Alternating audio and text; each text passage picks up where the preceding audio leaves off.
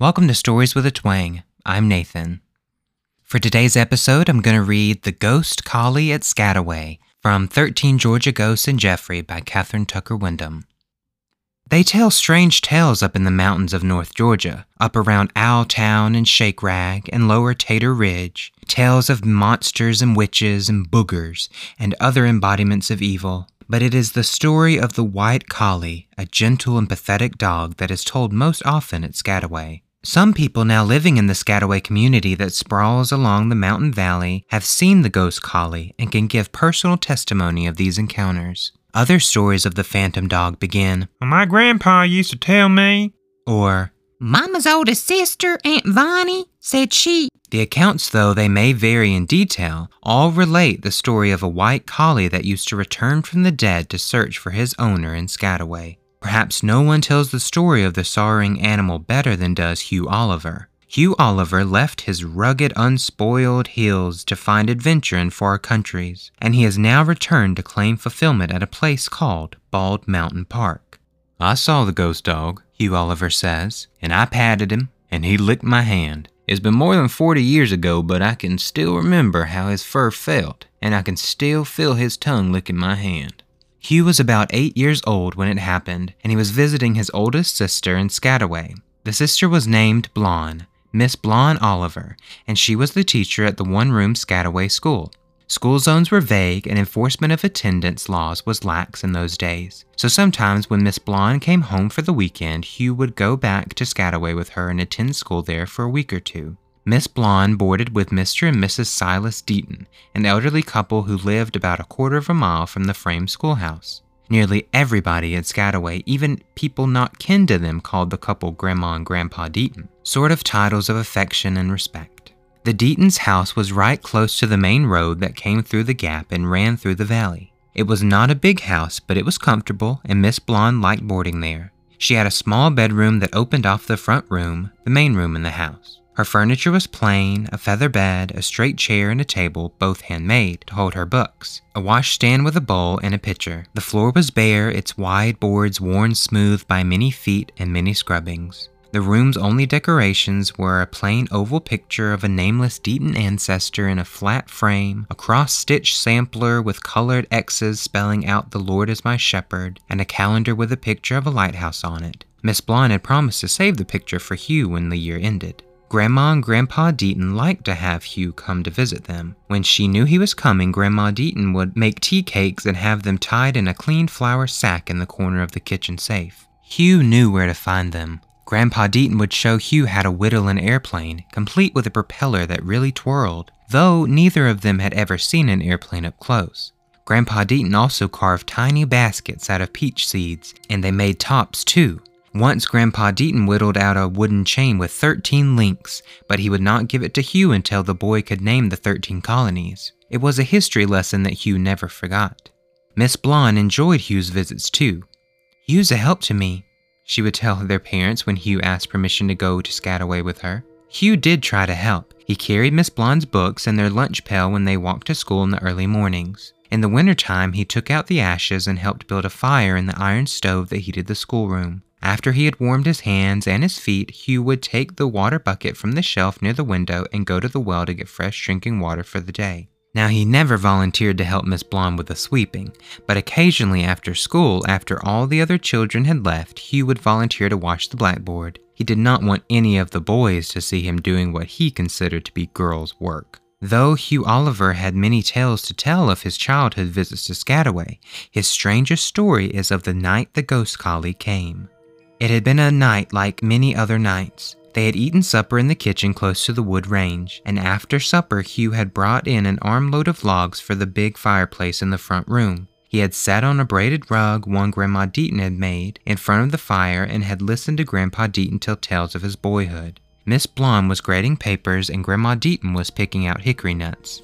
Hugh was sleepy. He had gotten up early to go to school with his sister, and he had played many games of tag at recess, at noontime and after school. Now the warmth of the fire and the soothing rhythm of Grandpa Deaton's voice made him drowsy. He was glad when Miss Blonde put her schoolwork away and said, "Well, Hugh, it's time we went to bed." Hugh undressed quickly and stood warming by the fire while Grandpa Deaton read a chapter from the Bible. Then he gave the adults a goodnight hug and ran to bed. The stack of quilts, bear paw, Jacob's ladder, star, all pieced by Grandma Deaton, felt good.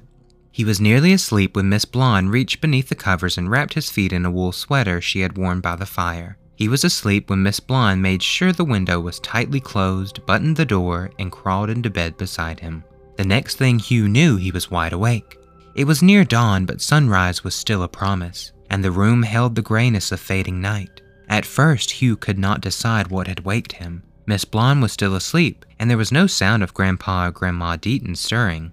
Some noise had aroused him, though, some unusual noise. Hugh lay still and listened. He heard it again, the noise that had called him from sleep. Quite distinctly this time, he heard the scratchy padding of a dog's feet across the bare floor. Then he heard panting, the way a dog does when he has run a long way. Hugh looked over the edge of the bed, and there, sitting on his haunches and looking right at him, was a dog, a big white collie. The boy instinctively reached out to pat the dog, to run his fingers through his fur. The dog licked Hugh's hand. Suddenly, Hugh felt uneasy. Something was wrong. Grandma and Grandpa Deaton did not have a dog. In all his visits to Skagway, he had never seen a dog at their home. And how had an animal gotten into the room? The window was still closed, the door was buttoned. Hugh was frightened. "Blonde, Blonde," he called as he shook his sister's shoulder. "Blonde." "What is it, Hugh? What's wrong?" Blonde asked sleepily. Then, seeing the look on his face, she said, "You saw the dog, didn't you? The white collie?" "Yes, but how did you know?" Hugh replied. "He comes often, and—" "He's here now," Hugh interrupted, "right by the bed." But when he looked, the dog was gone. The window was still closed, the door still buttoned. There had been no sound, no clicking of claws on the bare floor, but the white collie was gone. "Don't be frightened," Miss Blonde said, gathering Hugh in her arms. "It's all right. I can't explain it. All I know is that he's a ghost dog that comes here every now and then. Grandpa Deaton says he's looking for somebody. He's friendly but kind of sad. Don't be upset. It's all right," she said again. They could hear Grandpa Deaton moving around then, could hear the clatter of the metal eyes as he started a fire in the kitchen stove, and could hear him stirring up the coals and adding kindling to coax a blaze in the front room fireplace. Hugh wondered if Grandpa Deaton had seen the dog too. "Come on, let's get dressed," Miss Blonde urged. "You can go dress in the front room by the fire." "He licked my hand. That dog licked my hand right there," Hugh said, holding out his hand to his sister. Miss Blonde held Hugh's hand and looked up at the spot he had showed her, and then deep into his eyes. "Here," she said, handing him a wet wash rag. "Wash your face and hands for breakfast." Hugh was not hungry. He sat at the table, but he could not eat breakfast. He could not even drink the hot chocolate Grandma Deaton had fixed for him. What's wrong, boy? You sick? Grandma Deaton asked. "He saw the dog, the white collie," Miss Blonde explained. "He saw the dog and it upset him." "Come here, boy," Grandpa Deaton said. He took Hugh's hand and led him into the front room. He sat in front of the fireplace and held Hugh on his knees while he told the story of the white collie.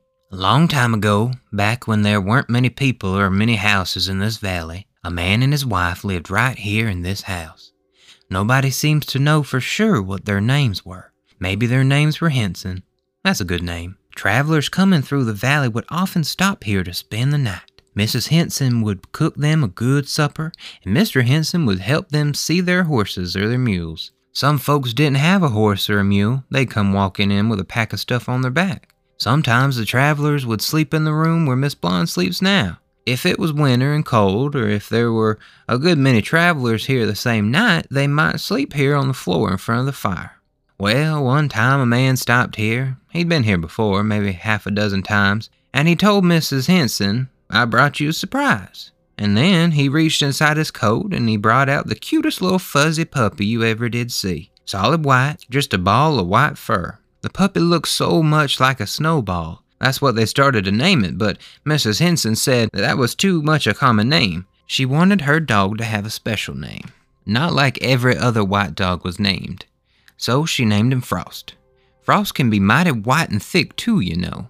Frost kinda got to be a pet with everybody. He grew to be a big, friendly dog, and he liked just about everybody, but it seemed like he knew he was Mrs. Henson's dog, and he really loved that woman. He'd follow her around, and he'd lie down close to her when she was working in the kitchen.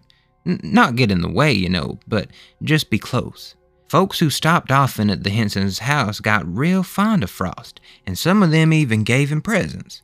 The cobbler made Frost a leather collar, all hand-tooled and decorated, while he was in the community mending shoes, and then a tinker made Frost a big old tin bowl with his name around the rim. Hunters were all the time bringing Frost big bones to gnaw on. Well, late one winter afternoon, this man came riding up and asked if he could spend the night.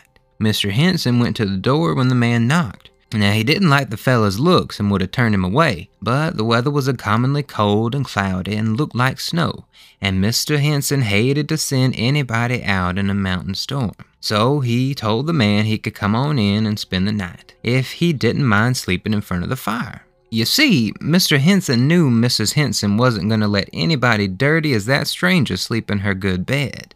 Now, Frost didn't like the stranger at all. Soon as the man walked into the front room, Frost commenced to growl real loud and move up close to Mrs. Henson. Mrs. Henson tried to calm the dog down, but it was plain that Frost did not want the man in the house. Well, Frost got so riled up that Mr. Henson finally shut him up in the bedroom so Mrs. Henson could fix supper. But Frost scratched on the door and barked and cut up so bad that they had to let him out. Mrs. Henson held Frost by the collar and kept saying she was sorry for the way the dog was acting and telling the man that Frost never bit anybody. But you could tell that the man didn't like Frost any better than Frost liked him. He was scared of Frost too.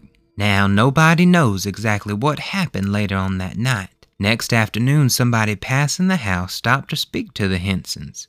The visitor called a couple of times, but nobody answered, and he whistled for Frost, but Frost didn't come. The man felt like something was wrong, so he went to get some help. Some men working down the road came with him and broke open the door, and well, they found Mr. and Mrs. Henson dead, murdered. Frost was dead too. He was lying right there at Mrs. Henson like he might have been trying to protect her.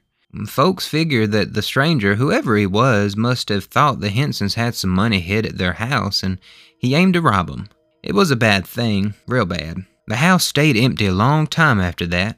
Nobody wanted to live in it. Then, finally, some new people moved in, folks who didn't know anything about what had happened to the Hensons. They'd been living there a good while when the man asked somebody after preaching one Sunday if he knew anything about a white collie. Said they kept seeing the dog around the place. Said the dog would just come on in from nowhere, just come, and then he'd disappear the same way. Said the dog never would eat anything, that he'd just walk right through the house like he was looking for somebody he knew and missed. The way he described the dog, the collar and all, folks at church knew it was Frost. Couldn't have been any other dog. We, Grandma and I, have been living here a long time now, and ever since we've been here, we've been seeing that dog, Frost. Sometimes we'll be sitting before the fire here in the front room, and we'll look, and there'll be a big old white dog sitting on his haunches right there between us. He'll sit there and look at the fire, won't lie down, just sit there. Then he'll walk around like he's hoping to find somebody. Then he'll go away. So that's the dog you saw in Miss Blonde's room this morning. That's the ghost collie. He's still looking for his mistress. I can still remember how his fur felt when I petted him, and I can still feel his tongue licking my hand, Hugh Oliver says. Alright everyone, so that's it for this week's story. This is another story like last week that Catherine Tucker Wyndham was actually able to talk to the person who experienced the phenomena. So the pictures that accompany this week's story will be posted on Instagram and Facebook so you can see them. One of the pictures even include Hugh Oliver and maybe some ghostly collie tracks in the mud. If you have any stories you would like me to read for the podcast, you can send them to storieswithatwang@gmail.com. The stories don't have to be true, but they have to come from you. Follow Stories with a Twang over on Facebook and Instagram at Stories with a Twang Podcast. There you'll find pictures from the stories and other fun things. Please share the show with your friends and family, and I would love if the social media pages were a little more social. So don't be afraid to talk about the stories on Facebook. I would also like to let y'all know that I am working on a few stories of my own. The stories will not be real, but they'll be coming from real-life inspiration that I've had. So once I have time to actually sit down and write them out, they'll be on the show soon. Thank you all so much for listening, and remember that a little twang goes a long way.